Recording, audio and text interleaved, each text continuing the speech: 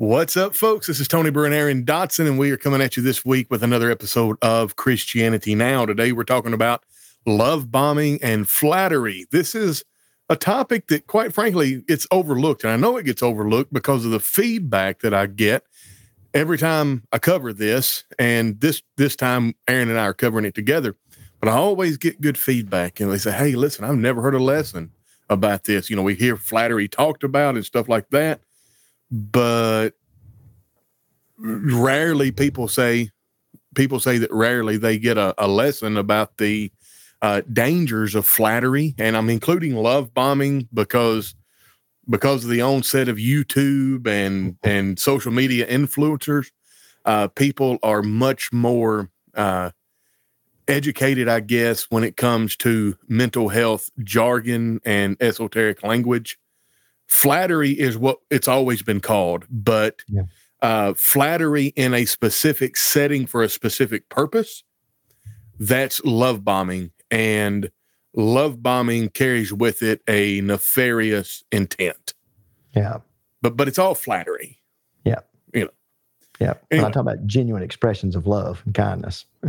No, we're not talking about genuine affections of love and kindness. And I guess here's something that I say this every time I talk about it. Whenever I went to the Memphis School of Preaching, I had no idea what the Memphis School of Preaching was. I had never been around these men who were preaching, and they were very good orators and this, that, and the other. And I came across as a flatterer, and I did not realize it. Again, it's just, I didn't know. But I remember whenever it dawned on me what I was doing, and I felt really, really bad. Yeah. Because, you know, like these men, they do what they do. They don't want to draw much attention to it. They just want it to be another day at the office. Yeah. And I remember whenever I was training horses, and my job, and like people call me the horse whisperer, my job was to ride the wild horses, was to deal with horses that were at the end of their proverbial rope. In other words, when they got to me, sometimes that was the last stop until they were on the way to the glue factory. Like I've trained horses and broke horses that have harmed people in a permanent way before, like bad horses. And it always made me uncomfortable and, quite frankly, a little, I don't know what the word is, jaded, or we'll just say a little salty. That's something that the kids use today. It made me a little salty and a little feeling some kind of way whenever folks would draw so much attention to it. Like, oh, Tony, you're just like, if you're telling me this, I don't know, are you trying to convince me that you think that? Or it just always, it just didn't sit well with me. Yeah. And people tell, one thing that I really hated, oh, you just have a natural God-given talent. And it made me want to slap them, because I was like, do you understand the bruises and the aches and the pains that I had to endure to learn how to do this? That's why education on this subject is important, because I think there's good people that do it ignorantly, but whether they're doing it ignorantly or not, it still harms people. It still hurts. Yes. It's not good. I'm so glad that you said that, because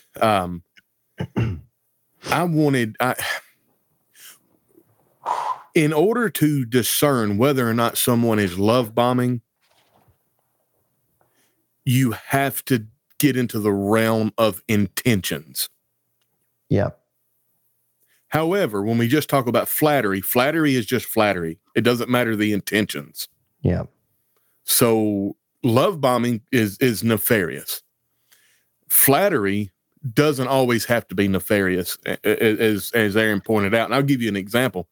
Another about Memphis School of Preaching. The model for Memphis School of Preaching is 4 years of Bible in 2 years. You cannot work. Like, you can't, as a man, you cannot go and you can't say, well, I'll support my family while I'm there by working another job. First off, that's against the rules. And two, the reason it's against the rules is because you won't be able to do it. Mm-hmm. So before you go to the Memphis School of Preaching, you send out letters, you ask for support from congregations, you go visit congregations, and typically the congregation has you preach for them. And then it's usually some little old lady that's 172 years old, and she tells you that you don't need to go to preaching school because she hasn't heard preaching like that since she sat at the feet of Guy N. Woods. Yep. Well, some of my contemporaries, Aaron, believed them. Yeah. But that's flattery. Yep. That's work. First off, that woman is not a homiletician. She wouldn't know a good sermon if it slapped her in the face. Yeah. And she's actually, regardless of her intentions, she's doing you a disservice by, what would we say if we were being a little crude? If she's doing you a disservice by blowing smoke up your bum. Yeah. I know, a real life illustration of this for me was that I was with a good friend, a gospel preacher, and he's a good orator, in my opinion. And he and I were together one time on one occasion where before he spoke, the person that was at the mic, introducing, made comments along the line that this individual, that this friend of mine, had such a good natural raw talent and so forth. And of course, when they said it from the pulpit, I didn't care for it, but what was I going to do? I wasn't going to disrupt everything. You just keep on going. He got up and preached. It was over. We went back together to the place where we were staying. And he said, I got something I want to talk about. It's really bothering me. And I was like, what? Because I just let it go, Yeah. And he said, it really bothers me how that person said those things about me. And I started getting what he was saying. And he was like, people don't know how much hard work I've put into what I'm doing.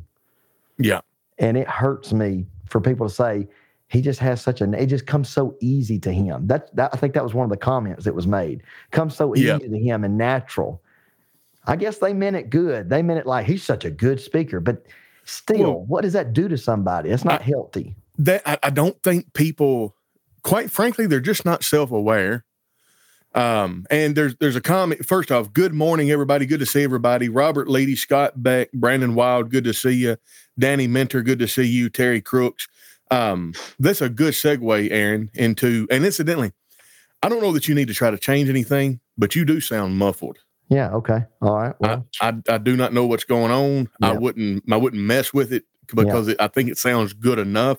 Okay. Let us know in the chat, folks, if it sounds good enough or do we need to address it. But if I'm saying it sounds good enough, and I'm usually the one that's very, very neurotic, I don't want to. In other words, I don't want to mess with it and take a chance on making it worse. All right. Yeah. Okay. So here's a good example of why this topic needs to be taught. So it's bad to tell my Sunday school teacher thanks. And tell her she has done a good job for me. Well, that's the thing. I don't know. It's not bad, but you made a jump. We're talking about flattery and love bombing, and you made a jump from that to an actual expression of appreciation. Romans chapter 13, in speaking of how we deal with government officials, and taxes, quite frankly, there's a general principle that can be pulled from that. We give honor to whom honor is due. Mm-hmm. So like for instance, there's a guy that here in the Riverview Church of Christ, Ayokunle, he's from the continent of Africa, specifically the country of Nigeria. He preaches once a month. There's just several levels on why he needs to do that. One, he's good at it. Two, it gives me a break. Three, it gives the people a break from me. Mm-hmm. Good for the congregation. Yes, and it's good for him. Yep. I will dote on him whenever he does something exceptional. And he has preached some really good sermons, and he said some really exceptional things. And I always recognize it, and I always call it out publicly. But I don't pour it on. There's a whenever I was very young, when I say very young, it's 18, 19 years old. I think it was 18. I was in sales, and an older man pulled me off to the side and said, Tony, do you mind if I give you some advice? You didn't ask for it, but I want to give you this advice. I said, sure. He said, okay. Do you like hot dogs? Man, I love hot dogs, like a grilled hot dog. As far as I'm concerned, it is very difficult to beat a good grilled hot dog with any food out there. And he said, well, think about, you got this good grilled hot dog. It's got the right amount of char. You've got the bun just right. And you've got mustard on it. And it's, what can you think would be better? Like, I'm not sure. He said, have you ever just had a hot dog like that, but had way too much mustard? I said, yes, sir. He said, well, son, whenever you're in sales and you're talking to people and you're helping them with what they're getting, in sales or in life, just remember it's possible to spread the mustard a little too thick. Yeah. So we're talking about spreading the mustard too thick. Right. Like, you just look up flattery and it says excessive and insincere praise. Yep. Given especially to further one's interest. I mean, that's... Yes. And that interest could be, I see this person and I want to develop a relationship with them. Right.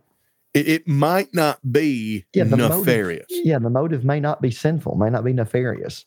Yeah. Yeah. All right. Yeah, I would think preachers would rather. Yeah, but even then, it may not be healthy. Like, I want to develop a friendship with Tony. So I'm going to keep telling him, like, let's say I honestly thought you were the best orator of the gospel I'd ever heard. Do I need to keep telling you that? Like, no, because then it gets awkward. Exactly. Like, what in the world? It's not healthy either for you to hear that. Yeah, I like what this Scott's got. I like what... I'm the best orator that's ever been. Aaron just said it. All right. But I can't get my English right. Yeah. Well, I only really perform in the Holy Ghost that got me. All right. Oh, you had to go there, didn't you? Yeah, I did. I had to. All right. I would think preachers would rather hear that they learned something from the sermon. Yes. Amen. If you look, let me tell you something. If you really want to say sick 'em to a dog, come up to me after the gospel sermon and say, you know what? You've wrinkled my brain. I've never considered that. Yeah. And here's the catch, Aaron. I don't care if you agree with me or not. Yep. You can say, I don't agree with your position. Yep. But I've never heard it articulated like that, and I have some stuff to chew on. Yep. I very recently had a conversation with someone that I knew we disagreed on this particular issue, and they came back and mentioned something that I said that they were thinking about differently, or said, I could see where you believe that because of that verse and that comment you made about that verse, that kind of thing. It was like they were listening to what I was saying, even though we were disagreeing. That matters. That's what it's all about. Like, listen, learn, respect boundaries, etc. Don't indict somebody's character because of what they believe. Oh yeah, John Exum. It reminds me of that child that said, "I baptize you in the name of the Father and of the Son, and in the hole you go." Uh-huh. All right. Yeah, I love you, but. Oh, that's a good one. Yeah, that the word "but" after a compliment. The word "but" that's Aaron. You have a really good presence and a really good aura, but now everything that I say after the word "but" negates what I said before the word "but." Yep, "but" just tears it all down. Yeah, I love you, but I hate you. I love you, but you're annoying. Good morning, Brian Allen. I hope that's a very sad phrase that I said that you came in on. I love you, but I hate you. I put that in its context. That was not being said. That was just being said for an example.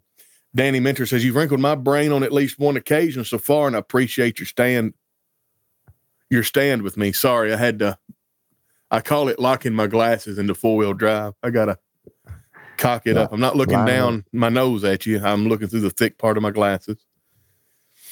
Good morning, Jason Goldtrap. Good morning to you. So anyway, yeah, so that's why this really needs taught about, is because we don't look at it enough. Before we get into, and I know we've been going 15 minutes, but it's the nature of the show. I put some links in the show notes. I want to turn everybody's attention to the one from Rumble. Y'all, I've been sleeping on Rumble, and I didn't know it. I'm going to start uploading videos on Rumble. First off, Rumble, you're already monetized. You don't have to jump through any hoops. Now, that doesn't mean that we're going to start earning money through Rumble, because it's still a CPM, cost per million. Anyway, it's not cost per million. Anyway, it's not, you don't start out making money. Okay. You got to grow your channel and everything like that. But I would love for everybody to go to Rumble, to Christianity Now Streams, and subscribe or follow or whatever that is. I know we ask you to do stuff like this all the time. I understand if you can't, that's fine. But I just wanted to let you know, because some people are averse to YouTube. They do not like YouTube. Yeah. If you do not like YouTube, follow us on Rumble, and we'll put videos on Rumble. That's all I'm saying. Is it cost per mile? No, not for views. It's I don't know why I'm even look here. Yeah, I tried to watch look this. it up, but what does CPM mean in? I didn't Google the right words. You got to search it just right. No, it is. It's CPM is a cost per 1,000 impressions. So, CPM is a metric that represents how much money advertisers are spending to show ads on YouTube. So I even said the wrong one. So we don't deal with CPM. Like if I were purchasing ads, I would purchase cost CPM. I would concern myself with that. But anyway, just check out Rumble. And then the article, I wrote this article September 9th of 2023, The Four Horsemen of Disunity, unpacking false binaries, pearl clutching, straw manning, and virtue signaling. Those four horsemen are the harbingers of the apocalypse when it comes to unity. Because what'll happen is people will clutch their pearls like, oh, I can't believe he said that. And they'll deal with their outrage instead of the actual proposition at hand. Mm-hmm. And then false binaries is whenever you present something in absolute terms and you overlook the diverse nuances that exist in between. And then straw manning is whenever you represent someone's argument inaccurately and tear that down instead of actually tearing down their argument. And then virtue signaling is the expression of moral values, principally to showcase one's own righteousness. Like, well, I would never say something like that. Yeah. I cannot believe that you would be that rude. Well, the preacher before you was here for 40 years and he never did that. And just stuff like that. The preacher that was here before you, everybody loved him. And nobody ever had a bad thing to say about him. Boy, I like that one. Anyway, and then I put God's desire for humanity. And I stole the idea for this article from a dear friend on Facebook. I wrote this. He knows who he is, and you'd know too if you'd simply lean in and listen. And it's God's desire for humanity, salvation over condemnation. So anyway, those are the links that I put in the show, in the comments section. Click on them, avail yourself of them. I think you'll like them. Yeah. And that's some stuff that's closely associated, especially the Four Horsemen. That's closely associated with the show today. You know, it really is. It really is. I'd warn preachers everywhere, if you have a member providing excess flattery, there's most likely an insidious reason behind it. Mm-hmm. Absolutely. Be on your guard when people try to play on your pride. I'm gonna pull that up. Yeah. So yes, that's the thing. And Aaron, I'm sure that you were told this whenever you went through preaching school. Whenever you come into a congregation, the person that jumps up out of the audience first and talks about how awesome you are and about how wonderful you are and about how, and that I'm your guy, that is the person that's quickest to turn on you and tell people how terrible you are. And in other words, they can go the other way. Yeah, I remember in preacher training that they warned us about that. They told us, our instructors, they said, the ones that initially seem to be your big supporters, they could very well end up being the ones that are not, that are just trying to use you or manipulate you. Well, I'll relate a story. And incidentally, this story has the name Guyan Woods in it. So I've told 2 stories with the name Guyan Woods after this story. He can't even defend himself. He's gone on to glory. Well, that's the thing. He don't have to defend himself. You're not attacking him. You just actually, this one, he would have to defend himself. Oh, okay. All right. Maybe you can help him out. This was several years ago, and I had a podcast called Life and Godliness. Oh, yeah. Yeah, I remember And it was about like cogitations. I mean, basically, it was just stream of consciousness, and it's things that I think about pertaining to life and godliness. Mm-hmm. And who's the guy in the woods? Jonathan, you're no longer allowed to make jokes in this show for today. You can make jokes again next week when Aaron and I are on, or you can make jokes or you can make jokes tomorrow. But for now, you have to sit there without making jokes, and I want you to think about what you've done. Anyway, put your nose in the corner if it helps. That's right. Guy called me up at Bay Church of Christ. So like he had been listening to me. He'd been in a Facebook group that I was in, and he went online and got the phone number to Bay Church of Christ. And he called me, told me who it was. So that's great. And then he proceeded to tell me that I was, like, to hear him talk, I was Paul the Apostle reincarnate. Yeah. He asked me a Bible question. I gave him a succinct answer, kind of quick off the cuff. He told me, he said, I've read so many commentaries. He said, I read a commentary by Guyan Woods where he took almost a whole chapter to explain and answer what you just took 10 seconds to answer. I can't believe it's just, I'm so glad I found you. I'm so glad I'm able to learn from you. And you're just amazing and awesome. I mean, I'm just, okay. It wasn't 2 weeks later that he found something that I said that he didn't like. And then it was screenshots. He was going to other groups and he was sharing the screenshots like he had hung me on the horns of a dilemma and talking about how terrible of a false teacher I am. Yeah. Yeah. That's what but the thing I caught it. Yeah. I knew it. Yeah. That's why I left this comment by Jason Campbell up. I'd warn preachers everywhere that if you have a member or anybody providing excess flattery, there's most likely an insidious reason behind it. Be on your guard when people try to play on your pride. Yeah. Yeah. I am more afraid of the preacher who flatters than the one who flatters the preacher. Now both of those are terrible. Both of those are terrible. All right. Aaron, I feel like the comment section has just gotten out of hand. I've lost it. Hey, and by the way, Jason Campbell, that's somebody I've known for several years, from years past. Hadn't seen him in a while, but he and I try to keep in touch when we have time. But he's out on the West Coast preaching. Oh, that's about like being on the East Coast of Canada preaching. Yeah, he's out there in greater Los Angeles where he preaches. Yeah. Yeah. Well, I wonder, okay. Correlation is not causation. On my analytics on the Cogitations podcast, which is where I put the Christianity Now, basically, if we do a recording, it goes up on the Cogitations podcast. I know I should change that. I know we should have okay. Forget all the things I should be doing. This is what is.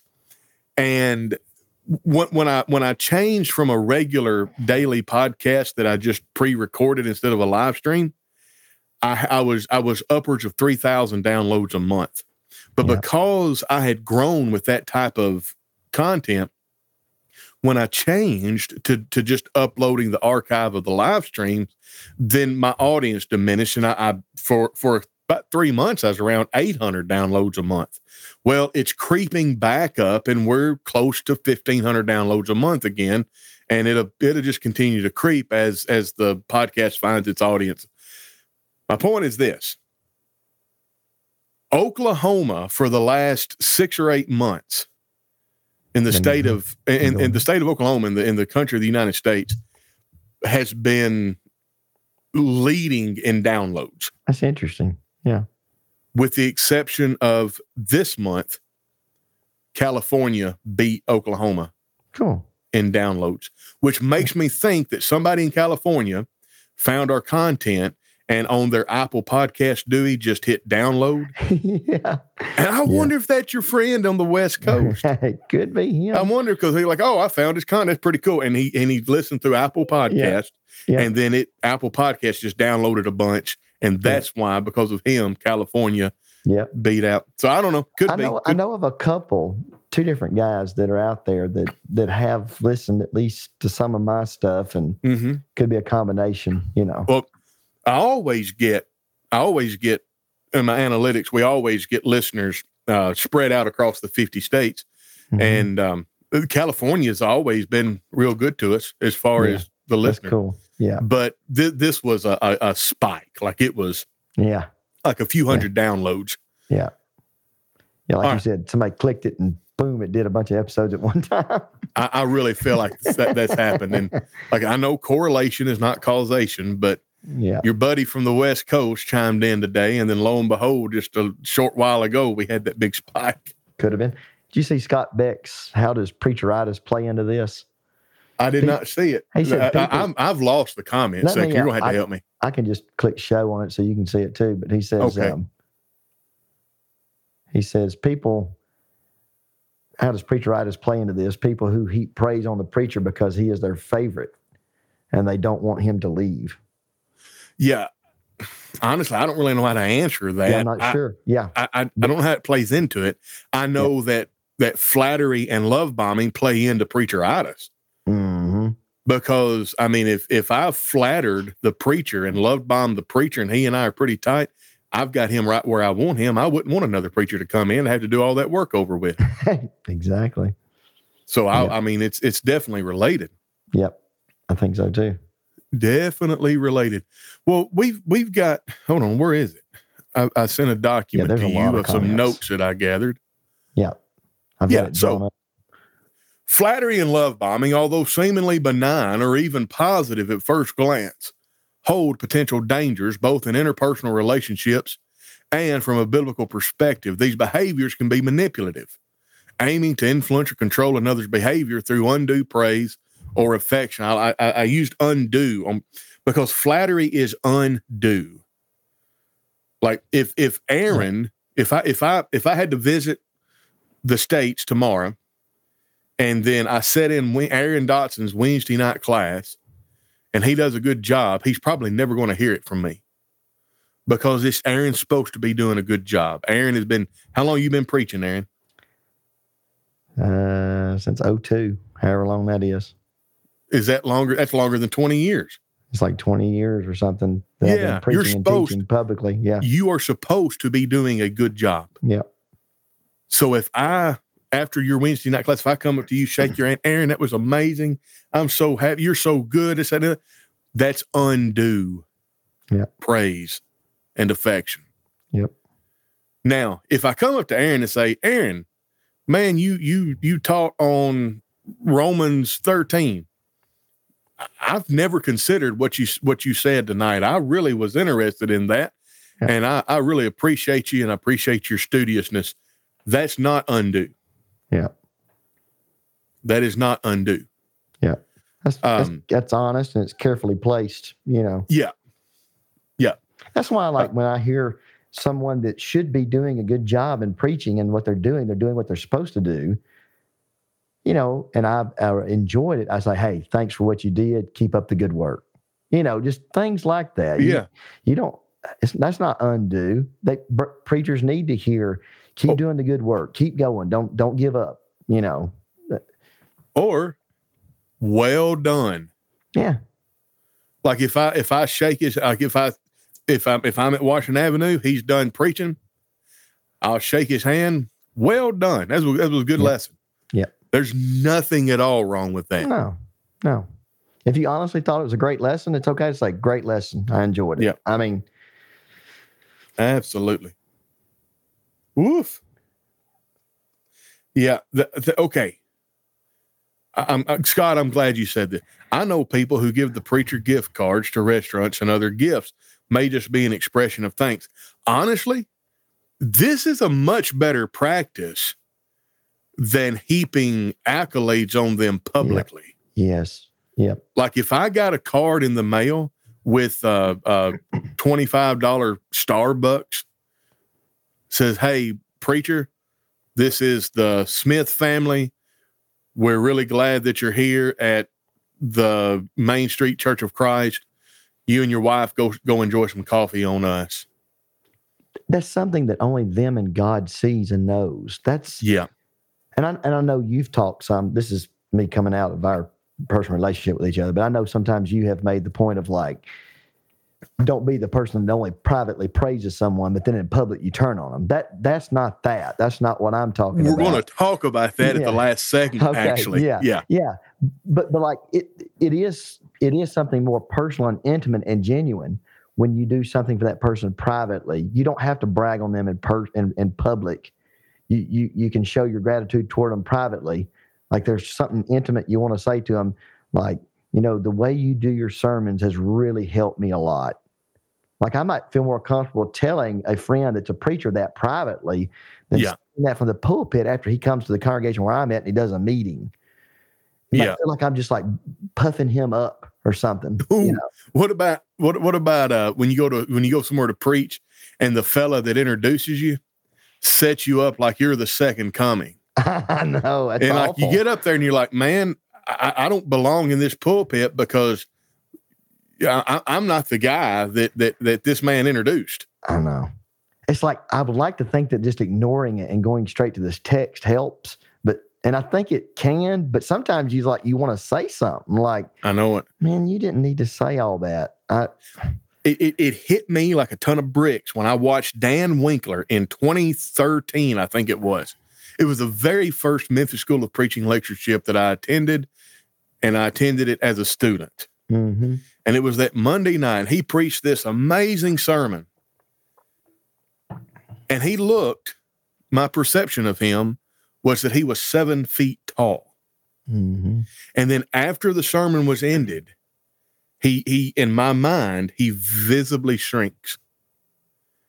And he walks down those 5 steps of the Forest Hill Church of Christ raised dais. Yeah. And he sits down in the pew. Brother Mosier gets up to close everything out. And Brother Mosier tries to speak to Dan Winkler. And Dan Winkler is sitting there. He's not man spread. His knees are together. His shoulders, his shoulders not back. His shoulders are curled in. And he's bent kind of like he's trying to duck down. Yep. And I may be reading so much into this that's not there. But that's the way it looked like to you. Like he felt little after he preached. Or he tried to purposefully make himself little after he preached so as not to take away from the lesson. Yep.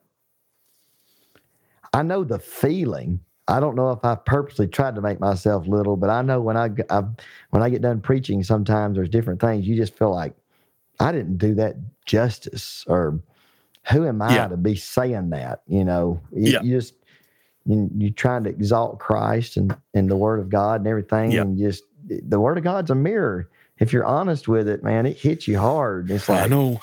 It's like, man, you really came to. It's like one brother, he's passed on that I loved and appreciated. He's a good example. This is in another area where I preached. He was a good example of someone who I had a personal relationship with him as a brother in Christ, and he often said words of affirmation, to me. Right. But I truly believe he was very sincere and genuine. He just kind of like the type of person he was. And there were a few times where privately I might address something, that if I felt it was too much, but he just really appreciated, because he would say that, preaching the word of God the way you do, I think you try to handle the text carefully. And those are the kinds of things, and that's made a difference in me, that made a change in me. And so he would often, what I felt like, brag on me, but he would often say, here's my point. When you point your finger like that, you've heard it. You've got 3 pointing back at yourself. Yeah. And I always remember him for saying that, and that's what you have to remember. Yeah, absolutely.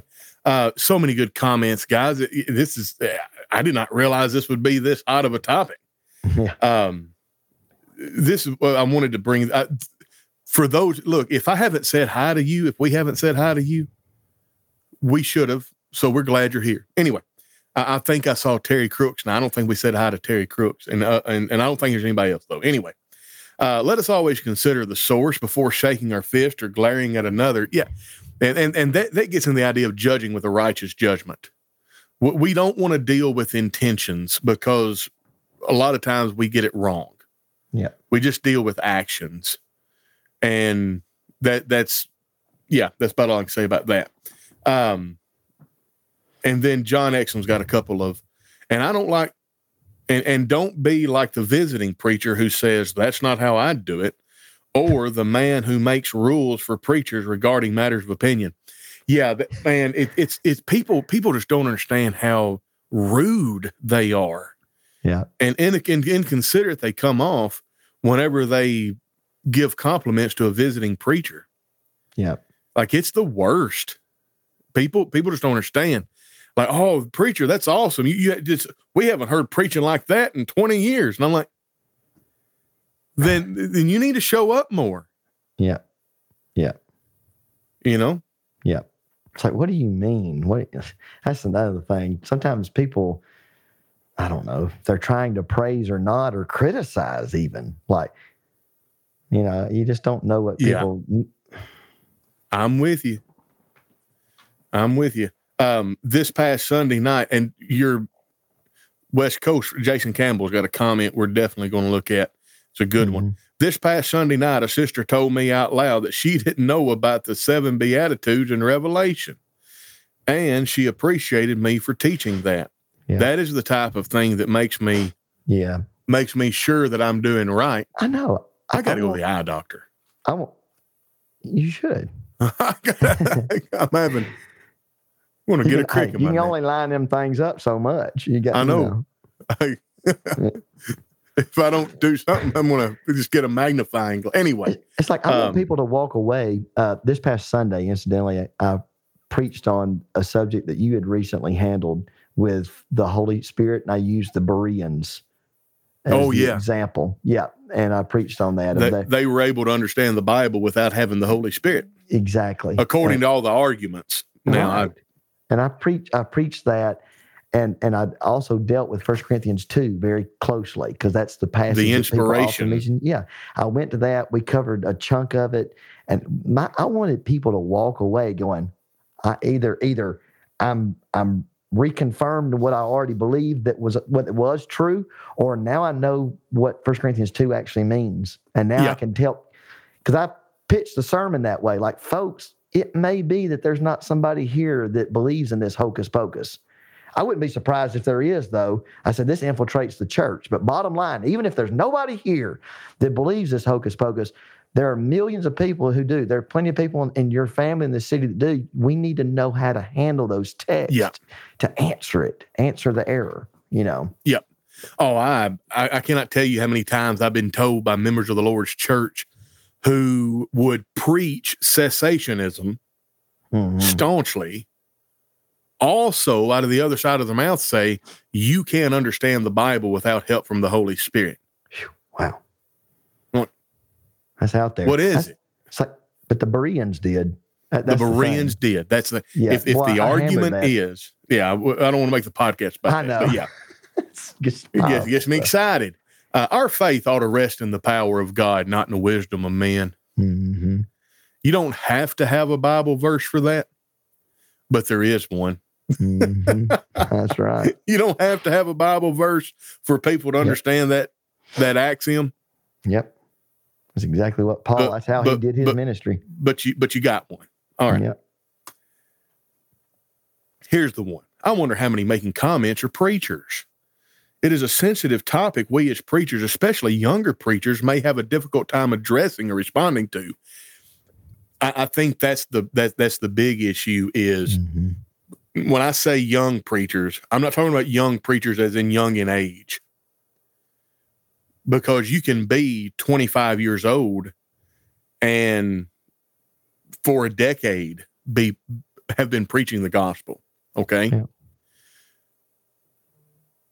But gospel preachers that are just starting out, young preachers as in you might be 45 years old and decide to go to the Memphis School of Preaching.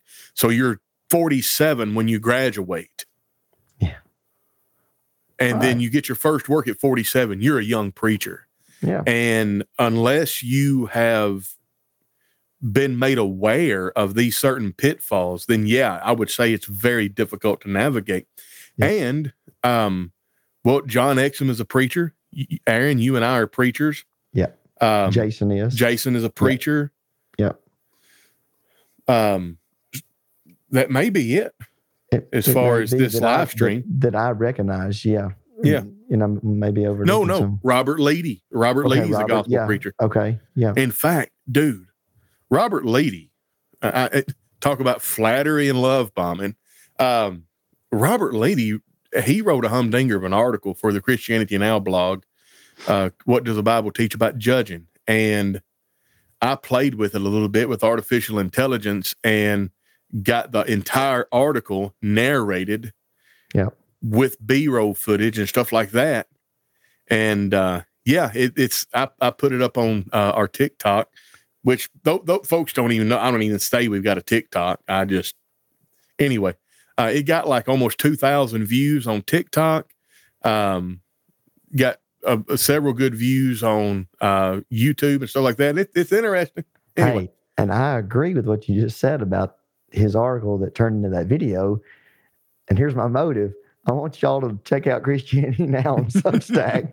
That's right. I'm being honest with you. I'm telling you up front. That's check out the videos that we're trying to put out online. Yeah. And I agree because it was good. It was good material. Yeah. Well, so often you hear the topic addressed. Here's what not to do. Here's what not to do. Or here's why judging is bad. Here's why judging is bad. Right. Or you hear an article, here's how judging is good, here's how judging is good. And his article was, no, listen, there's 3 types of judging. Yep. And 2 of them are bad, and 1 of them is actually commanded by God.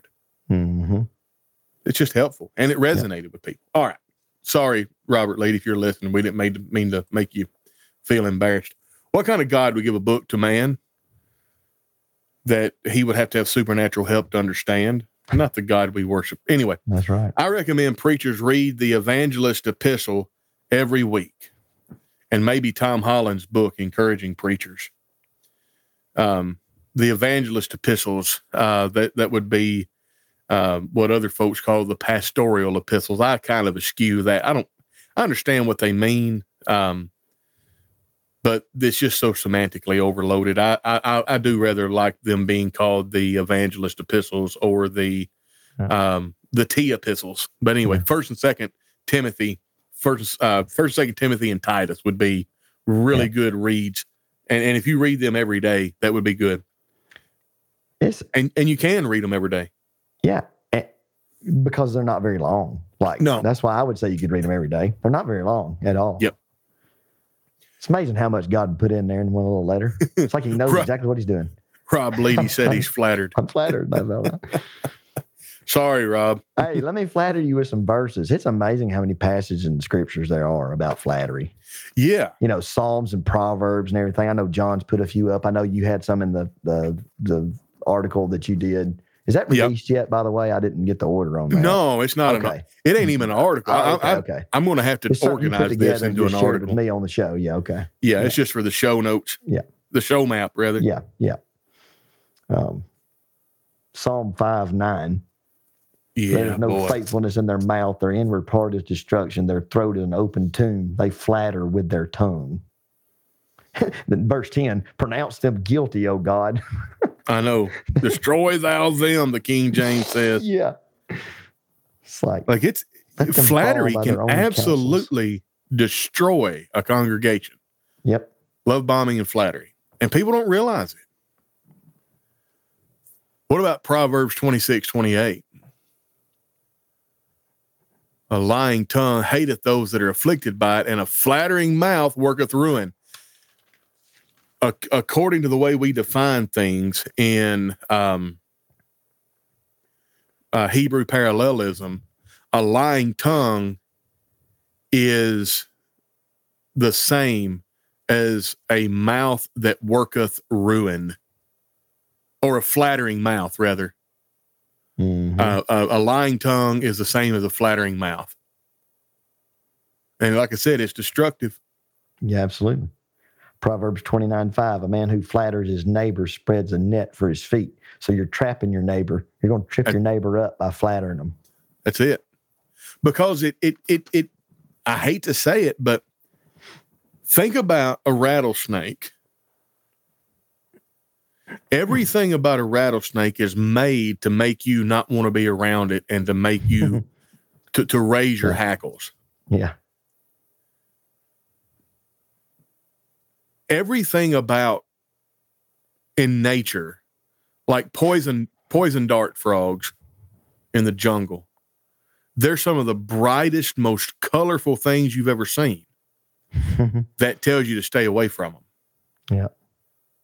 Like something's loud, something's bright, something's in your face. Like, oh, we need to. There's something there that we need to stay away from.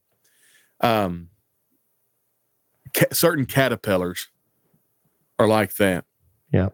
The fertilance viper.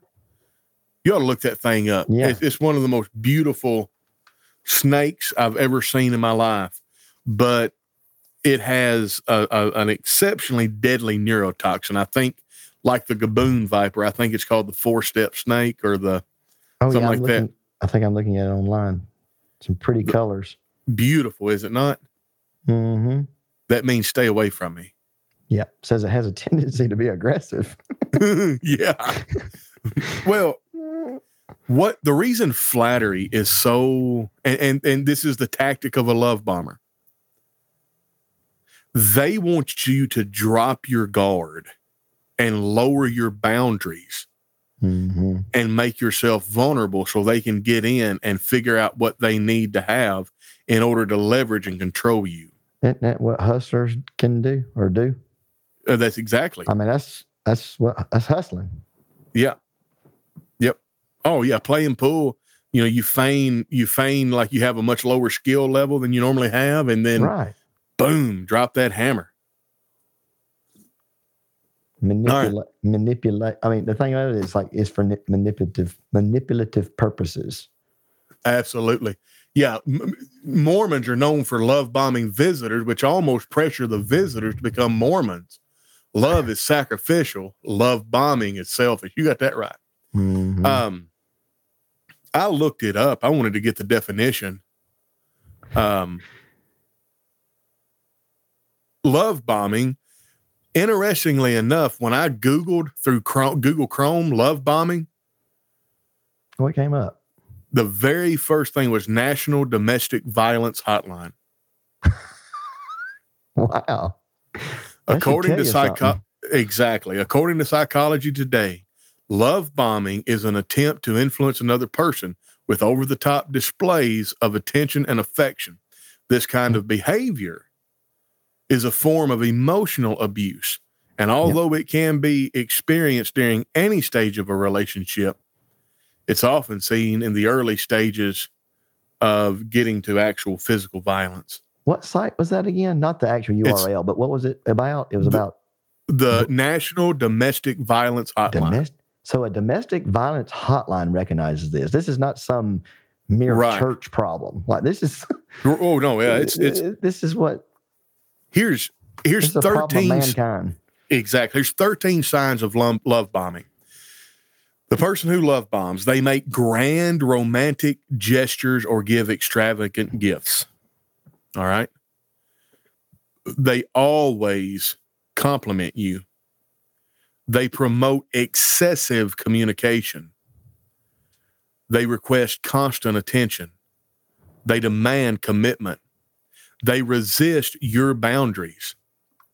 They make, quote unquote, soulmate claims. They say, I love you very, very quickly. I want to come back to that one. They're good at saying what you want to hear, saying to you what you want to hear. They feel too good to be true. They make immediate promises about the future, and they put you on a pedestal. Now, the reason this is so nefarious is because whenever you put somebody on a pedestal, you're not putting them on the pedestal. You're putting your perception and desire for what they would be on a pedestal, and you're interacting with that. And you're making them something they're not. Exactly. Now, they say, I love you very, very quickly.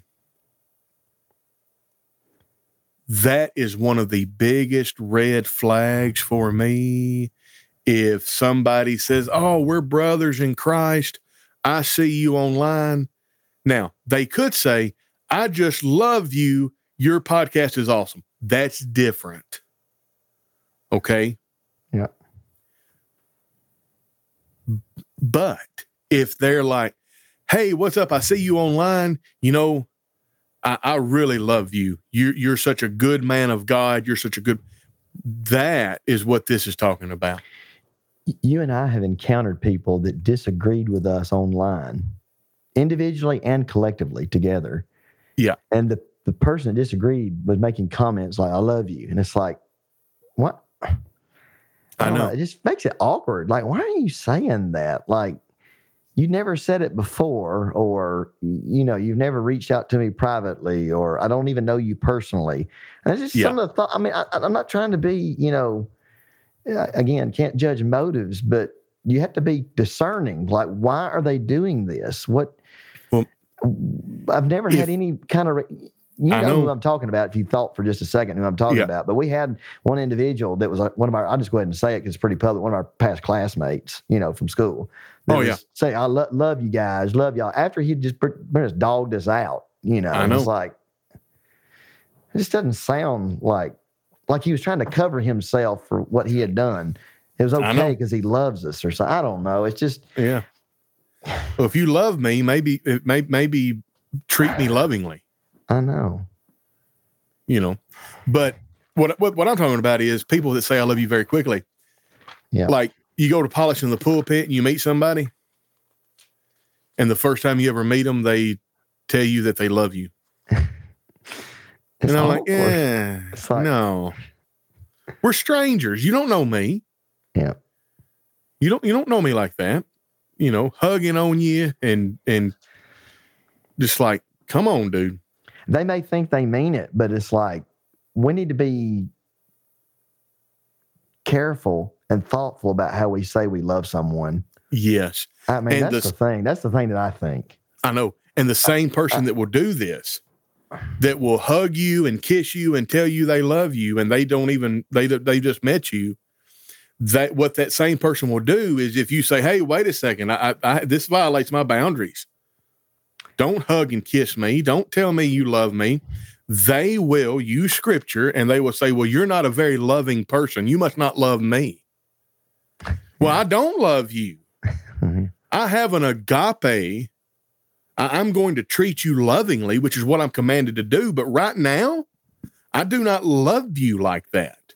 Yeah. I will act in a loving way, but there's no emotion.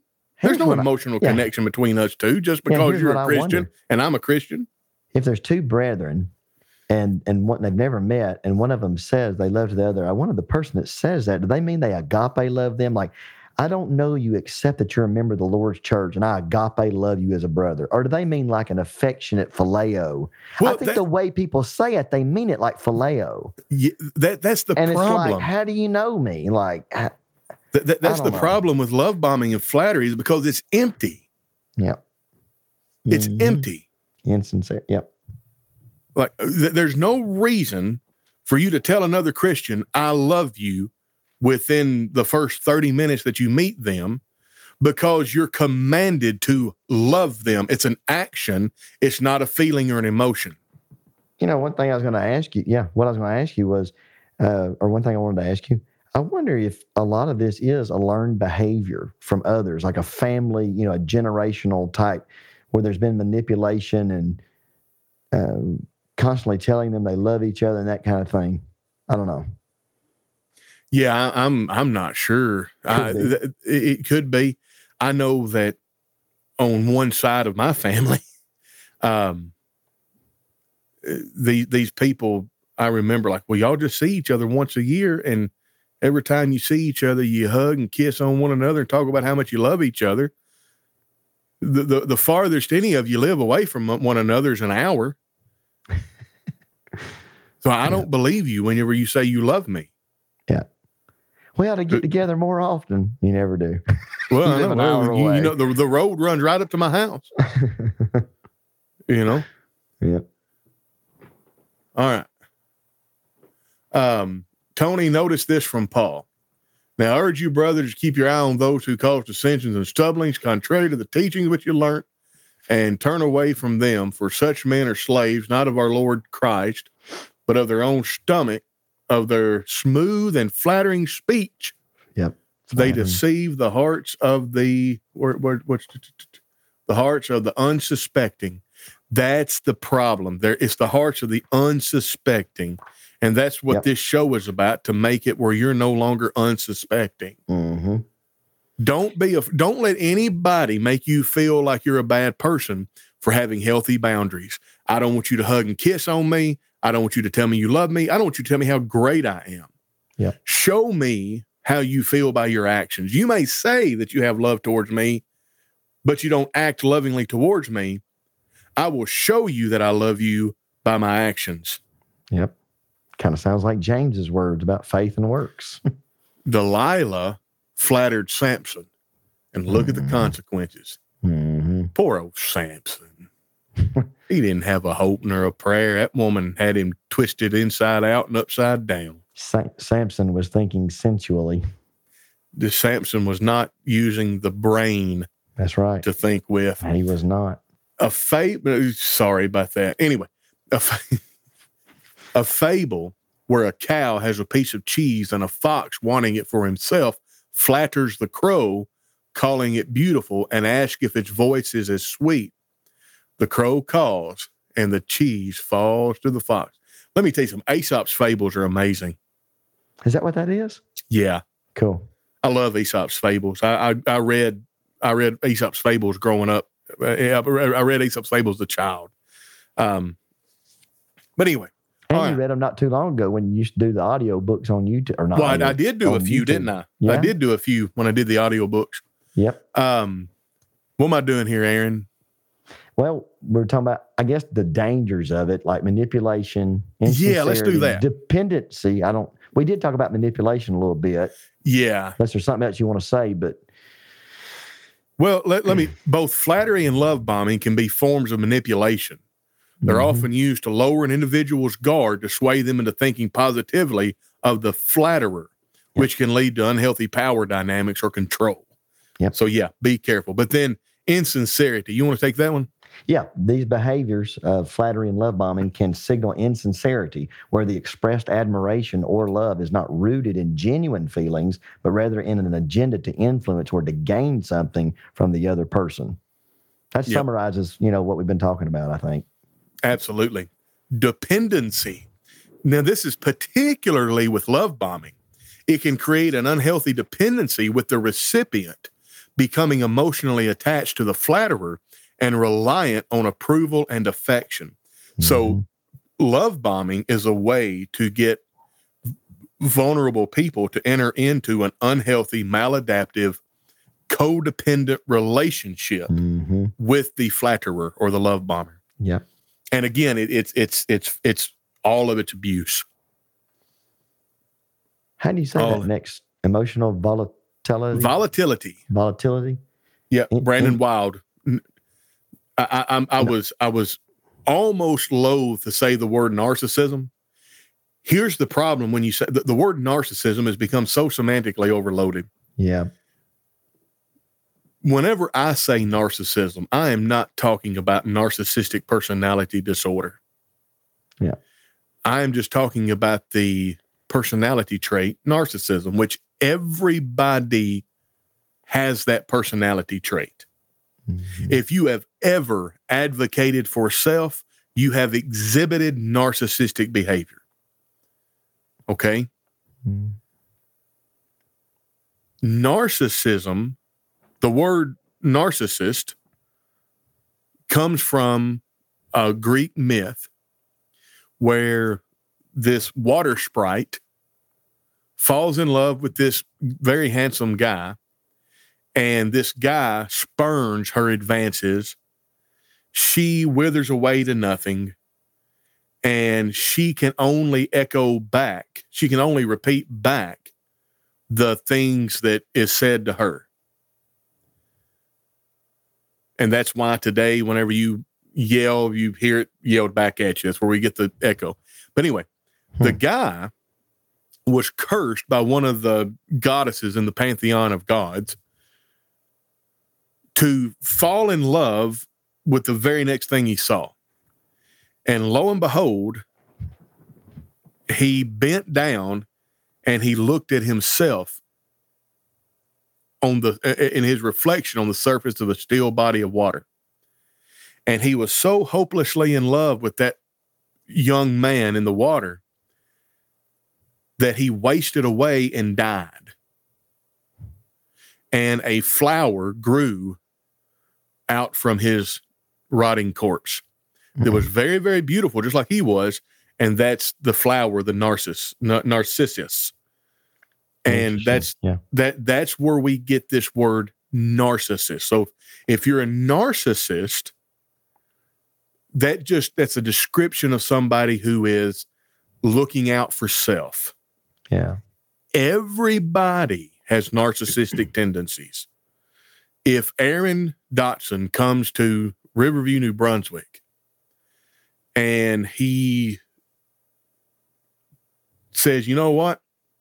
I really like your sound equipment, Tony. I'm just going to take your sound equipment back home to Arkansas. I am going to be narcissistic. Like, no, this is my sound equipment.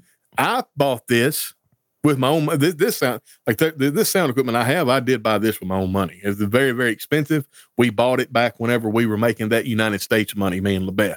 Mm-hmm. Anyway, well, does that mean I think less of Aaron? I mean, I think Aaron deserves sound equipment like this, but I'm narcissistic, so I ain't going to buy it. I ain't going to buy it for him. Yeah. Yeah. But anyway, so my point is, a lot of times today, with the inundation of mental health education by the masses because of platforms like YouTube and stuff like that, I think people will say, well, that person is narcissistic. And they think narcissistic personality disorder, but that's not the case. Narcissistic personality disorder is actually quite rare.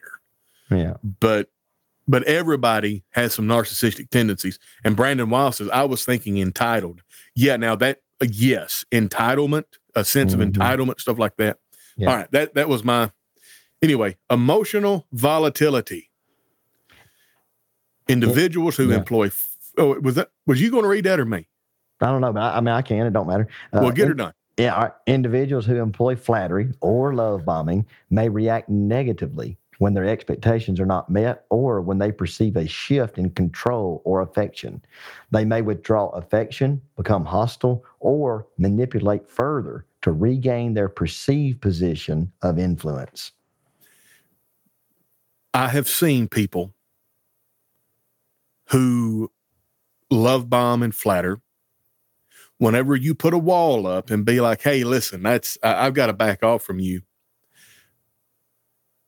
they take it as a personal insult. Mm-hmm. And they do everything they can to rope you back in. Mm-hmm. They'll put out Facebook posts. They'll talk to your friends. They'll talk to anybody they can. They tell you how bad they are, how bad you are, and this, that, and the other. You think you're a goody-goody. He's uppity. I know. He's high-hatting me. Yep. And I've had that done to me before. Oh, yeah. But the rage. Mm-hmm. The rage. Because they're not getting what they want. Yes. That's it. Yes. Yep. And if you do have somebody that's treating you this way and you don't know how to break free from them, do what's called gray rocking. Now, what does that mean? Well, you need to be about as interesting as a gray rock. Whenever they text you, send them back 1 or 2 word responses. Only deal with what they say, because you may be dealing with somebody like this that you cannot physically separate from. Mm-hmm. Like, for instance, it could be your boss at work. Yeah. It could be your coworker. It could be, so you just gray rock them. Yeah. And let me tell you something. People who have these tendencies, I almost said narcissists, but people that have these tendencies that are entitled like this, that practice this kind of stuff, they're pretty attuned to changes in behavior. And they'll pick up on it real quick whenever you're handling them. And it makes them mad. Yeah, when they don't get what they want, that's when they act out in different ways. And like sometimes in the church, it can be like anonymous letters. Oh, yeah. And just stuff like it's stupid stuff like, well, you and I used to text back and forth on a regular basis, and now you no longer text me. I'm like, wait a second. You telling me that has the same energy as a husband sitting down with his wife and saying, look, you need to submit to me as if I were Jesus. And Paul said that your body's not your own, so you don't ever need to deny me for sex. Yeah. Like, that's going to go across real good. Uh-huh. It's going to go over real good. That's you it. used to text me, and now you don't. And manipulation. Oh, John, you can make jokes again. You've redeemed yourself with this one comment. All the terrible jokes that you told today, you're open back up for this show. What about one who gish gallops? Now, if you don't know, a gish gallop is a debate tactic that's kind of scummy. You overwhelm your opponent with arguments, irrespective of the efficacy or power or strength of the argument. Yeah. So basically, like, they can't deal with everything you said. So what about the one who gish gallops? They send 1 million things in one text or email. I do not respond to all that. I ignore. And actually, the easiest way to respond to that is TLDR. And if they say, well, what's that mean? It means too long, didn't read. Yeah. And then before we give Diana Harden a complex, we're going to read hers. I don't want her to think it's TLDR. For many years, I've noticed that when a new preacher comes, those in the quote unquote popular crowd in a congregation will shower them with flattery, etc., to get him on their side because they want to continue running the show. Yeah. I've had that happen. Oh, that's so common. And let me tell you something, right, wrong, or indifferent, when I see a power dynamic like that, I try to hit it with a hammer. Yeah. I try to break it. Yeah. And one of the ways you can do that too is validate the people they don't like. Let me tell you something. As a gospel preacher, if you want to get run off real quick, start visiting and building a relationship with the second-class citizens in a congregation. Yeah, with the outcast, with the ones that everybody thinks are weirdos. I had a woman with tears in her eyes said, I've been a member of that congregation for 40 years, and I think this isn't but about the third time a preacher's ever sat in my living room with me.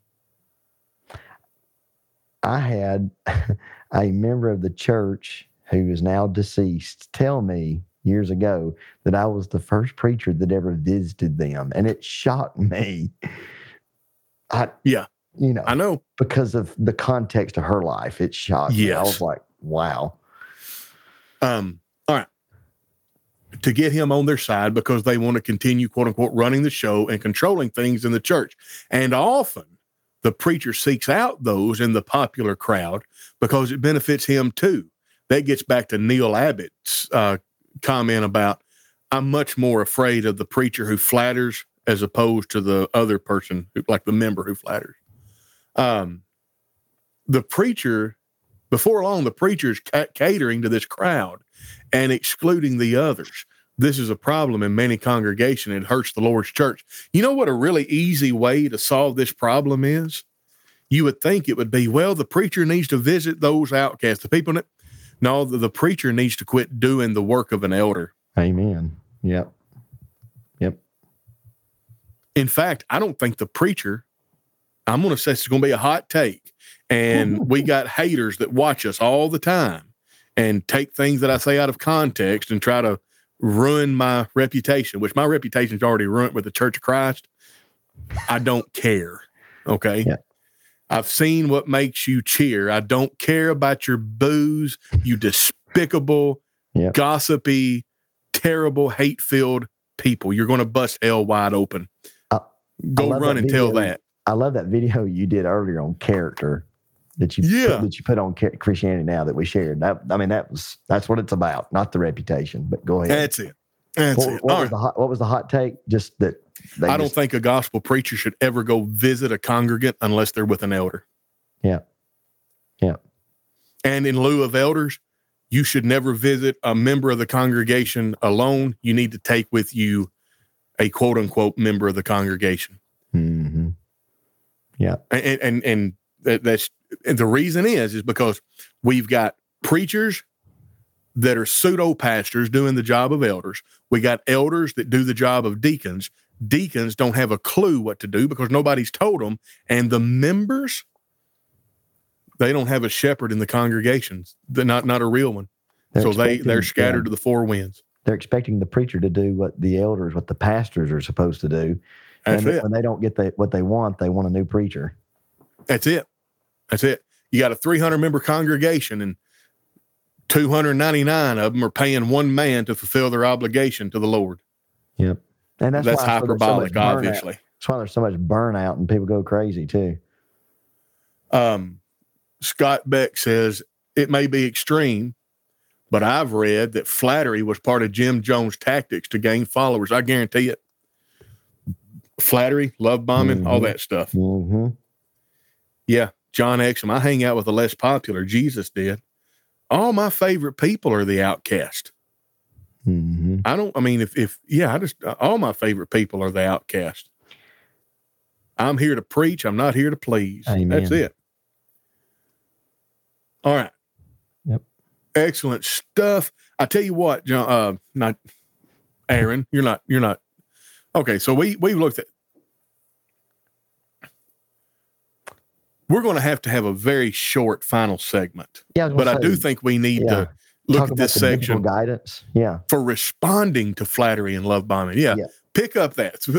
Yep. Take the first one there. Yeah. The first thing that we can do is we need to seek discernment, need to be discerning people. Like Ephesians 5:6, let no man deceive you with vain words.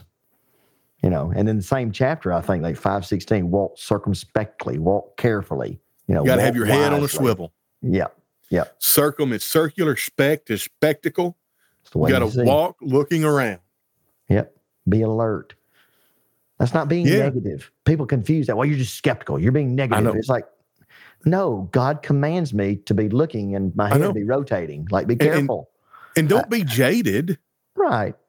Like if you don't know me from Adam's uncle and I show up on Sunday, take, what's your friend's name that's on the West Coast? Where's he at? Jason. Yeah, Jason. Cooper? Campbell. I'm so sorry. Yeah. So let's say I go to the West Coast and lo and behold, there's Jason Campbell up there preaching. I'm going to be excited. Mm-hmm. Like that's serendipitous. Yep. Now I have a very effervescent personality. If you don't know what that means, let me Google it for you.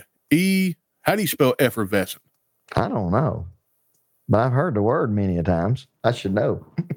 Right here, effervescent. It's when it talks about liquid, it's giving off bubbles, fizzy. Also, it means vivacious and enthusiastic. So if you have a effervescent, in fact, I was on the phone with somebody and I got a little excited with myself, and I said, listen, I'm sorry, I get a little excited. He said, well, you're enthusiastic. That's good. I said, well, until it turns into effervescence, and I can run the risk of being effervescent. Now think about effervescent. Plop, plop, fizz, fizz. Oh, what a relief it is. What is that? Alka-Seltzer. Yeah. Alka-Seltzer advertises its effervescence. Now, what do you know about effervescence or Alka-Seltzer? It tastes absolutely horrible. It makes you want to throw up, but it works. It gets the job done. It gets the job done. Yeah. Anyway, all jokes aside, if I see Jason Campbell, is that his name? No, Cooper. Campbell. No, Campbell. Yeah. So I see Jason Campbell. I'm on vacation. I'm excitable. I lean a little towards effervescent. So I'm going to have trouble keeping proper decorum. That might throw some red flags up with him. Mm-hmm. There's nothing wrong with that. So what he shouldn't do is he shouldn't be like, well, this dude told me how awesome it was for him to see me, so he must be a flatterer. No, you judge with a righteous judgment. And you also, not that I've offended him, but you also turn the other cheek. You're like, you know what? This was a little bit of a red flag, but it's not going to hurt me to give him the benefit of the doubt. Yeah. And see what his character is, even though he spread the mustard a little too thick in the beginning, which I guarantee you in that situation, I'm either going to come off as cold and uncaring, or I'm going to come off as a little effervescent because I know myself. Too thick. Yeah, I know myself. Yeah. So my point is, you want to be careful with this, and you don't want to become so jaded that everything somebody says or does that's positive towards you, you do. I can't remember the fella.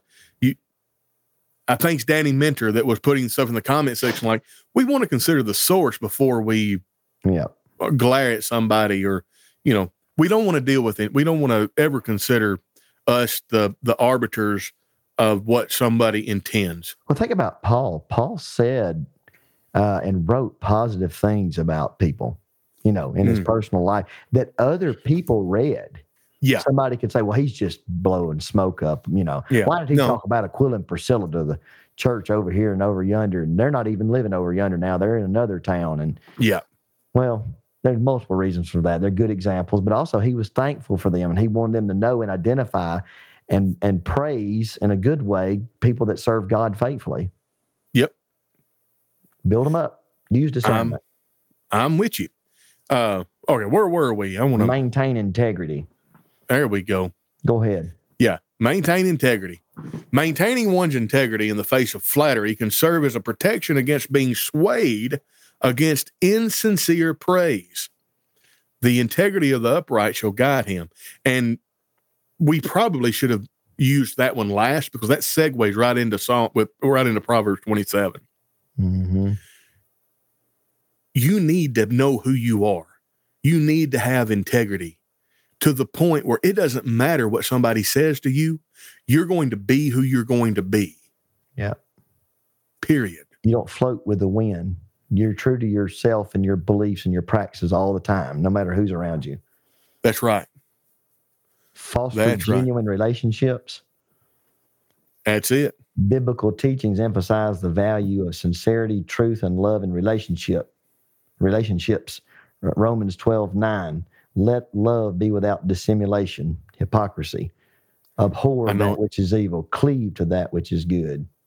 Yeah. Foster genuine relationships. Interestingly enough, have you ever thought about the word dissimulation and what it means to let love be with? Okay, Aaron, I love you. But then I treat you very unlovingly. Yeah, that's to dissimulate. I have not, with my actions, emulated the concept of love, but rather I have disemulated with my actions. With my actions. However, if I say, Aaron, I love you, and then I treat you lovingly, then I have emulated with my actions the concept of love. If our actions are we go in and out of the worship assembly like passing ships in the night, we say and claim we love each other, are we not dissimulating love? How are we, Maybe you want to shut your mouth before you cause anybody any trouble. I just think that what we think, we justify our lack of fostering genuine relationships with I'm busy or my personality or we have a lot of differences. I don't have anything common. They're older than me. They're younger. We got all the perfect excuses. I know. Of why we're not fostering genuine relationships. That we have Christ in common should be sufficient to at least learn to grow together. Like, you don't have to be the very best of friends in the whole wide world with every individual in the congregation, but you can build a camaraderie and an appreciation for someone you have nothing in common with except Christ. Yes, and honestly, I've been blessed by it. Social media has made it more difficult than ever. To form meaningful connection with people who hold vastly different views than you outside of Christ. In Christ. It ostracizes those people. It belittles those people. It treats them as issues and not people. That's it. Categorizes them, etc. Well, he believes that when you die, you go straight to heaven instead of paradise. He believes that the gift of the Holy Spirit. He believes you're going to live on a renovated earth or stuff like that. I'm like, well, okay, let's talk. I mean, I'm going to treat you as a human being. Well, I just can't believe he'd believe that, though. I mean, why would you believe in a renovated earth? That's just stupid. See, that's how. Well, you think it's stupid, but there's been very smart people in our brotherhood that believe we're going to live on a renovated earth. And here's the thing. Whatever your concept of that doctrine is, I would be willing to bet you $100 against a thin dime that whatever your concept of that doctrine is, it is not what that particular brother believes. It's kind of like the idea of meeting the guys like, well, I'm just going to have to be a eunuch for the kingdom for the rest of my life. I put my wife away for irreconcilable differences. Well, what was the irreconcilable differences? Well, every Friday she'd have my buddy over to the house and have sex with him all weekend. That's a difference. It's mighty hard to reconcile. Fornication, man. It's Matthew 19. Exactly. Yeah. Well, he's out of fellowship. He believes in renovated earth. Well, go over there and ask him exactly what he believes. You might be surprised. Don't just take the title of his quote unquote doctrine.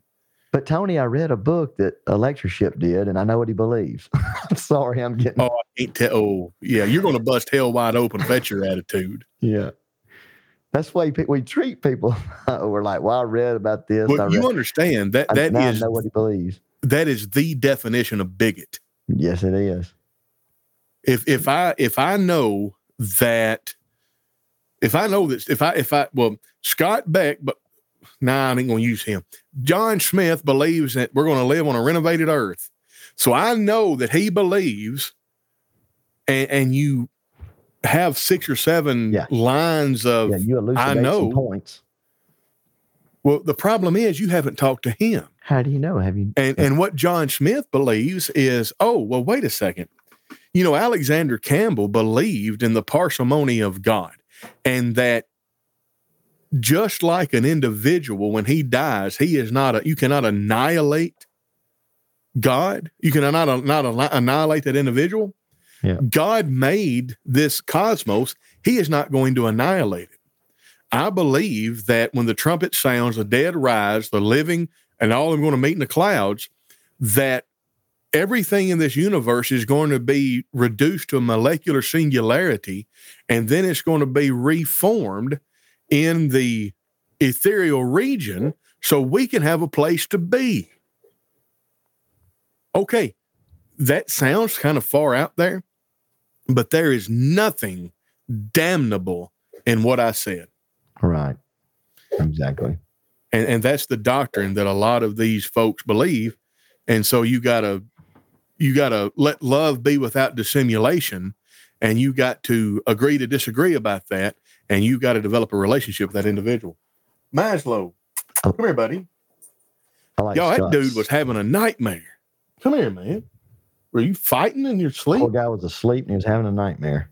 It was like he was fighting off a whole pack of coyotes or something. He needs some talk therapy. Talk to him about it. I'm telling you, I'll talk to him. Maybe he'll bark it out. All right. Let's go to Proverbs 27. Yeah. And real quickly, And real quick, Scott Beck, what you have up there, if only our phones had a scam alert. Oh, yeah, when they try to love bomb. Yeah. Scott Beck also says, thanks for sparing me. Yeah, I would hate for that soundbite to get clipped and get out in the brotherhood that you're a New Heavens, New Earth guy. Yeah. Diana Hardens, thank you very much for that. We need more preachers like Tony and Aaron who care about all. And good comments by am I seeking the favor of men or of God? Galatians 1:10. All right, Proverbs. And I'm just going to read the verses, and then quickly we'll run down through them and talk about them. Boast not thyself of tomorrow. This is Proverbs 27, 1-8. Boast not thyself of tomorrow, for thou knowest not what a day may bring forth. Let another man praise thee, and not thine own mouth, a stranger, and not thine own lips. A stone is heavy, and the sand is weighty, but a fool's wrath is heavier than them both. Wrath is cruel, anger is outrageous. Who is able to stand before envy? Open rebuke is better than secret love. Faithful are the wounds of a friend, but the kisses of an enemy, they're deceitful. That's flattery, by the way. The full soul loatheth the honeycomb, but to the hungry soul every bitter thing is sweet. As a bird that wandereth from her nest, so is a man that wandereth from his place. Now, I have got some notes on each one of these verses. So, boast not thyself of tomorrow, for thou knowest not what a day may bring forth. Humility and a recognition of life's uncertainty. Yep. In the context of flattery and love bombing, it reminds us to remain grounded, not swayed by the grand promises or excessive praise about the future, recognizing that only God knows what lies ahead. Yep. Can you imagine people coming in? Also, love bombing and flattery, there's also something that's called future faking. I actually wrote an article about future faking. I'm very concerned whenever we talk about the brand. I'm very concerned that I come across as if I'm future faking. Yeah. Because there is a fine line between preparing for the future and having a plan versus future faking. Anyway. Proverbs 27:2. Let another man praise thee, and not thine own mouth, a stranger, and not thine own lips. True recognition should come from others based on genuine achievements rather than self-promotion. This principle helps guard against being manipulated by flattery. In other words, you need to be sure enough in yourself. That's why it always made me uncomfortable whenever, I'd train a colt or ride a rank horse and get it to where somebody could ride it. Like, this is just another day at the office for me. Don't make a big deal about this. You think this is amazing, but this is the 20th wild horse that I've rode today. Yeah. Yours ain't even particularly bad. Yeah. That was such a good sermon, Aaron, the way you put it together. You're one of the best speakers I've ever heard. Well, I think I got a lot of work to do because, I know myself and I know what I put into it and what I didn't. And I know I could have done better. You don't want to. I don't know. I know. You don't know how many 20 horses I've preached, Yeah, I know. I'm thankful, though, for brethren that I know that are genuine. I'm not talking about that. People that I know on a personal basis. I'm not talking about them, Well, that's the difficulty of the topic, right? My brethren that love me and support me at Washington Avenue, and support my family financially and morally, I'm not. Oh, yeah. I'm not talking about that. No, you know whether or not you're flattering. And if the object of the person to whom you give praise and affection, they will know soon enough. Yep. Whether or not you're flattering or love bombing.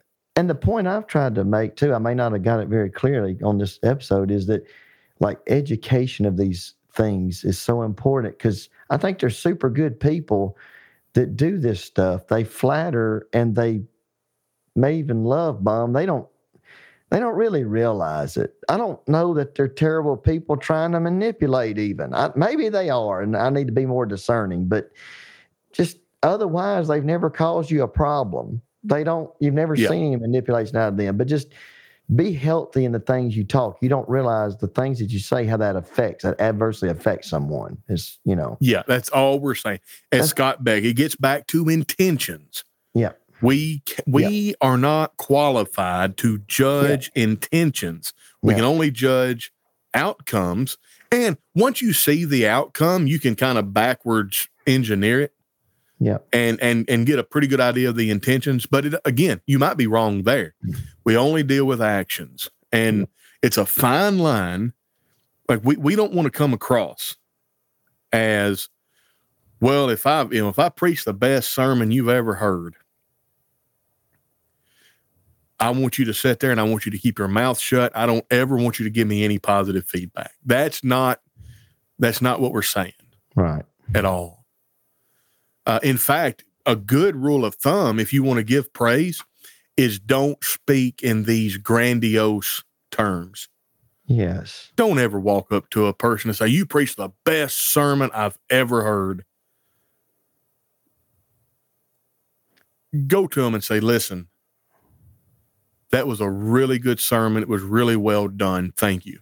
It's okay to tell them why it was one of your favorite. What about it was so good? The content, the things that you said or something, I understand 1 Corinthians 2 now, and I had never understood it like this before. Yeah. Instead of just this is the best one I've ever heard. And then it turns into saying it's the best because of oratory skills alone. At least that's the way it can come across, in these preaching sessions of famous brethren in these big circuit deals. It's like they can quote 100 verses in a row without messing up. And it becomes about their oratory skills instead of the message. Yes. Brandon Wild, when I was talking about the horses, sticky butt and sticky hands, I will tell you this. I was probably the world's worst at riding a bucking horse. If I was on a horse and it started bucking, my immediate priority was to make it stop bucking. And if I couldn't make it stop bucking, I would separate from it. I'd part company with it because it's safer to jump off than it is to get thrown off. Yeah. And a rapid dismount does not count as getting throwed. Hey, the other day we were talking about horses, me and my oldest daughter, Cheyenne, and I mentioned you about, you used to train horses. Tony? Yeah. Horses? Because you know how kids are with animals too, and then somebody they know that's their parents' friend, and he did horses? He did what? I've got. I hadn't heard about any of this. Yeah, I got some old videos on YouTube still. Really? Yeah, the channel I called it. I think I called it something like Tony's Gated Horses. And I need to find that so I can show her. Yeah, they're old. They're old now, but anyway. So, it goes back to intentions. We don't judge intentions. Yeah. All right. Verse 3. Yes. Is that where you were? A stone is heavy, and the sand is weighty. But a fool's wrath is heavier than them both. Wrath is cruel and anger is outrageous, but who's able to stand before envy? So these verses highlight the destructive power of negative emotions. In the context of guarding against flattery and love bombing, they warn of the potential of such tactics to evolve into envy and wrath when the manipulator's desires are not met, emphasizing the importance of recognizing and avoiding such toxic dynamics. So think about it. A stone is heavy and sand is weighty. A fool's wrath is heavier than them both. You cannot appease, no matter how you try, the wrath of a fool. And no matter how you try, you cannot stand up to the scrutiny of those who are envious. Yeah. And the fool and the one who is envious, once they have become angry and wrathful at you, it's because their love bombing tactics failed. Yeah. And you have separated yourself from them. So the Proverbs writer is saying, don't get your approval from them. Do not summarize the first 8 or 9 verses that way, right? Well, yes. He's don't get your approval. You do not get your approval from, well, you don't get your approval from external sources, all right? Yeah. Open rebuke is better than secret love. Faithful are the wounds of a friend, but the kisses of an enemy are deceitful. So honesty and constructive criticism from a true friend are invaluable, even if they may be hard to accept. In contrast, the seemingly sweet gestures of those with hidden agendas, like flatterers and love bombers, are ultimately harmful. These verses underscore the importance of cultivating relationships where honesty prevails over deceitful flattery. So open rebuke is better than secret love. If you got a person that flatters you and flatters you and flatters you, it would be better if they rebuked you openly than just flattered you in private. Yeah. And then faithful are the wounds of a friend. Aaron tells me something I need to change. It's going to hurt. But it's much more profitable to me than the people in my life that love bomb and flatter, because that's deceitful. Tony, go ahead. Right, connected with this exact verse you're commenting on, my Bible has a little note, like probably a lot of people does. Proverbs 28:23, he who rebukes a man will find more favor afterward than he who flatters with the tongue. So there's the word flatter again, and love, love, open rebuke is better. That's it. Now, here's the crux of the matter. The full soul loatheth the honeycomb. So what do we know about honey and a honeycomb? Honey and honeycomb is sweet. And in nature, sweet is a very difficult taste to find. Sweet, salt, fat. Those are 3. Fat's not really a taste, but you get it. So that's why you can give your dog kibble, and he'll come off his food because it just gets so bland after a while. But you throw some bacon grease on it, and it's got that salty, fatty kind of, and it just goes nuts. If you are actualized to the point where you are internally validated and you don't seek the validation of others, then you will be manipulation proof. In other words, it doesn't matter how many people, hello, Facebook user. It doesn't matter how many people come up out of the woodwork to flatter you or love bomb you. Yeah. You don't, in fact, it's going to make you sick. Yeah. The people that fall prey to flatterers and love bombers are people who have something missing in their life and they're trying to fill a hole in their life. Yeah.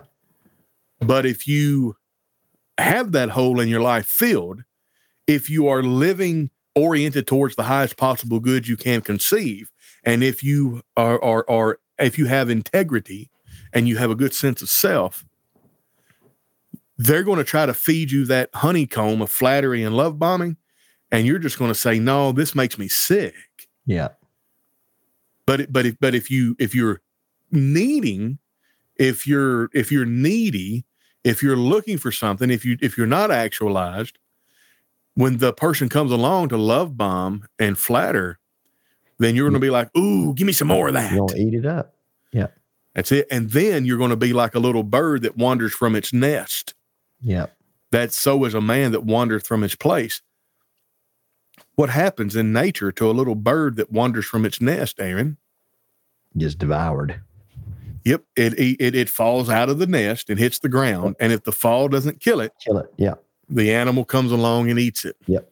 It's toe up. Yep. Flattery and love bombing, folks. That's what it Guard does. against it.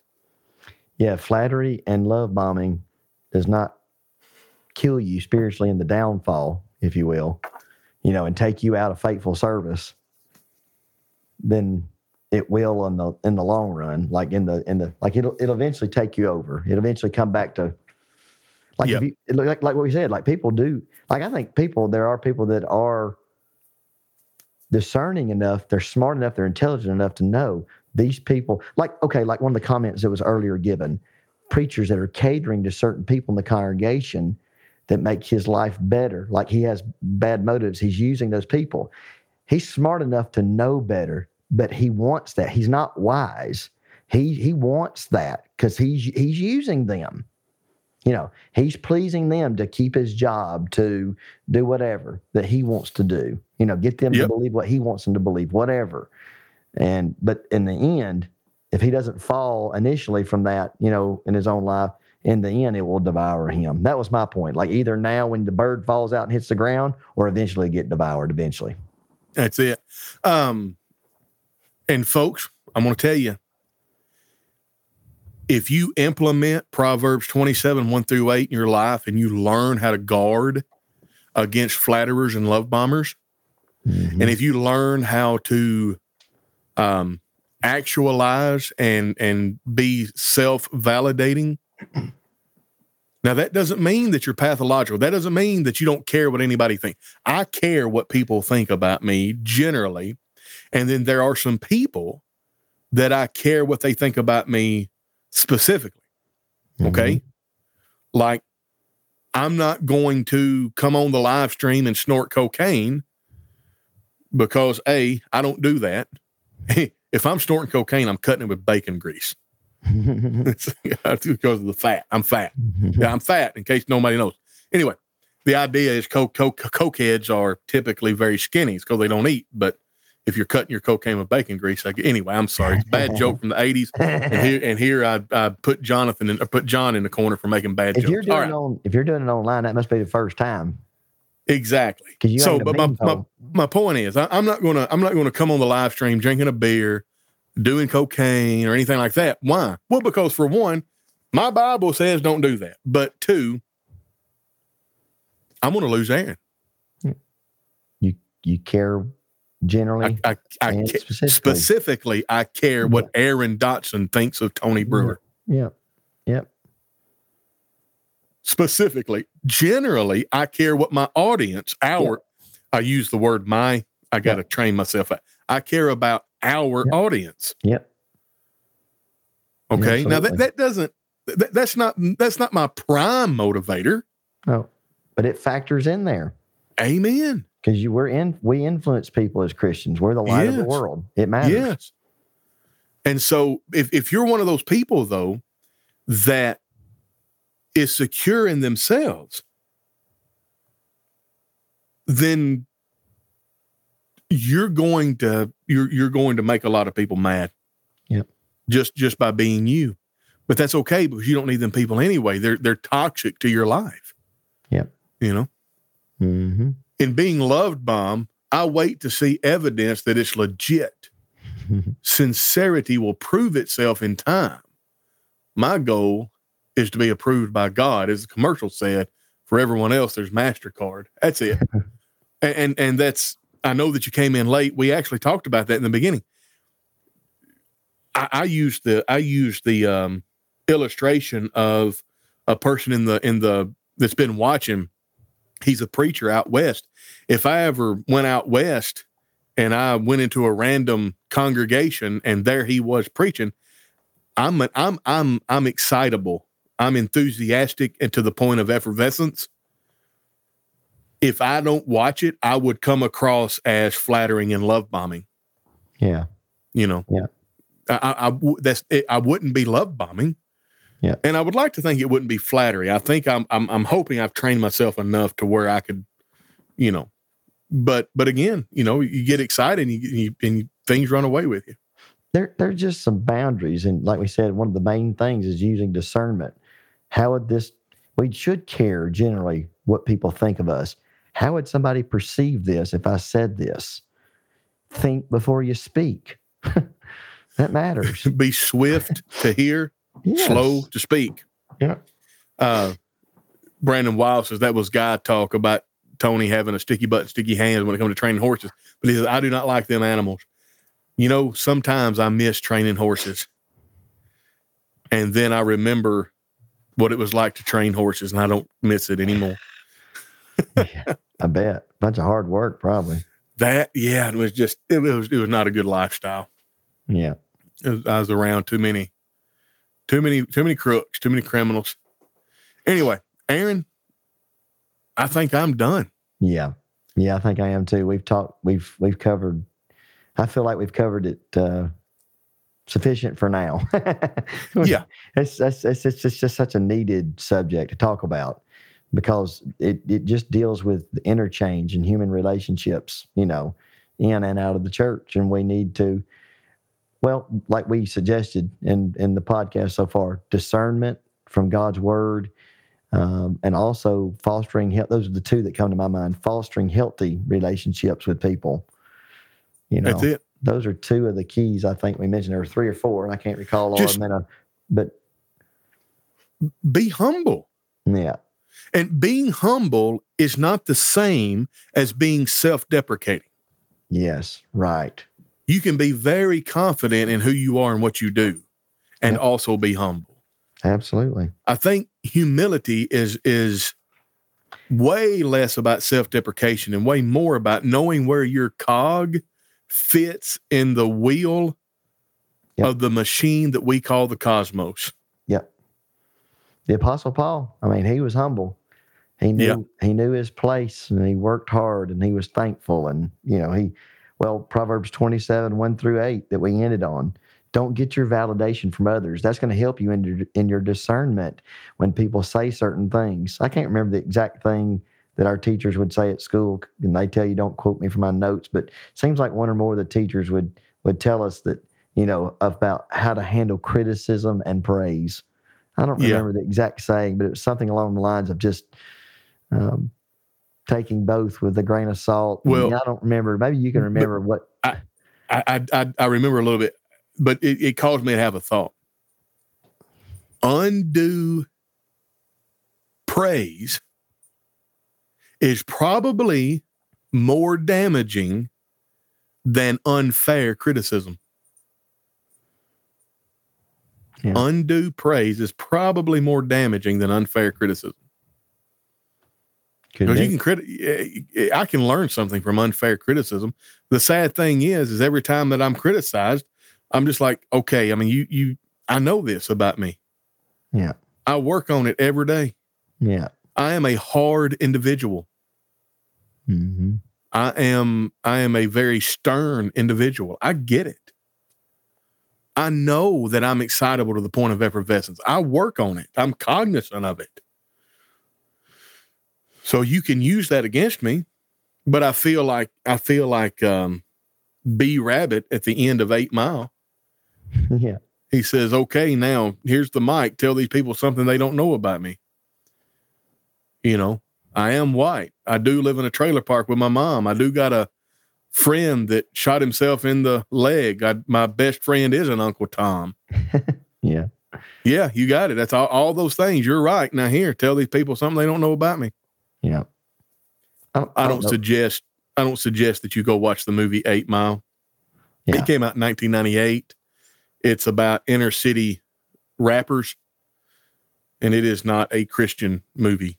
Yeah. But that last scene really stuck with me. It's what you're pointing to is there something, I don't know the background of the history of this, but know thyself. We need to know, I don't know the history of that, but just that concept, we need to know ourselves. We need to know, our limits and how to protect ourselves and guard ourselves. It's just knowing who you are. Knowing who you are. That's right. It's like, I know I can do that. I know I'm good at this. I know I'm weak at that. I know what I can.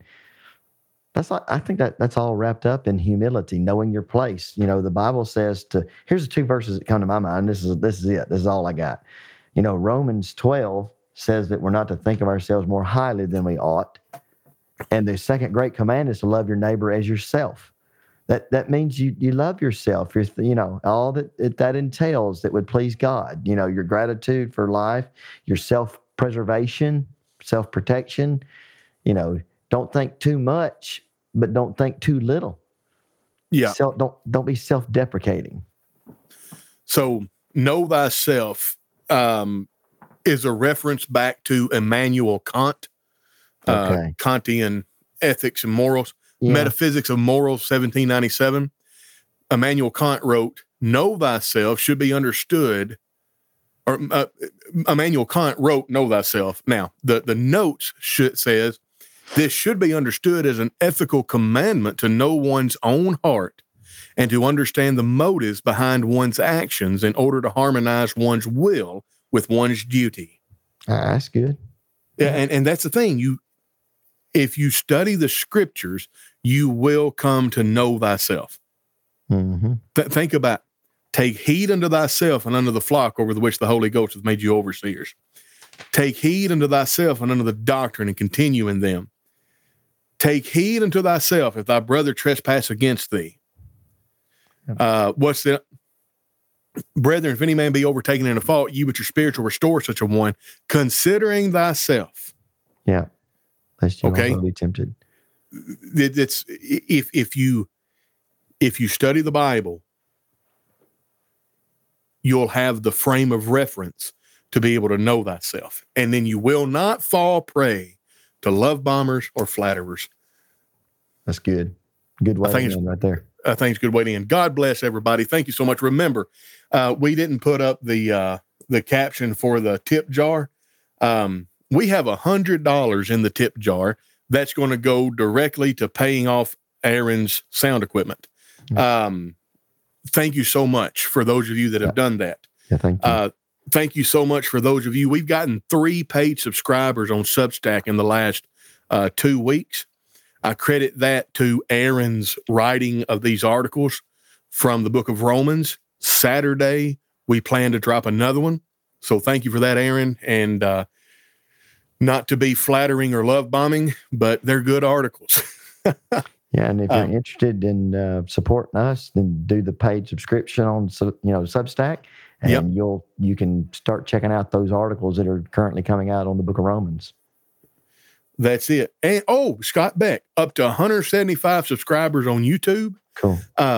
Listen, if you want to help us out, and you don't have the ability to do it financially, understand how much you're interacting with the material helps us out. If you'll go to YouTube and go to Christianity Now Streams, and on your desktop, just click the playlist that's a podcast and let it play.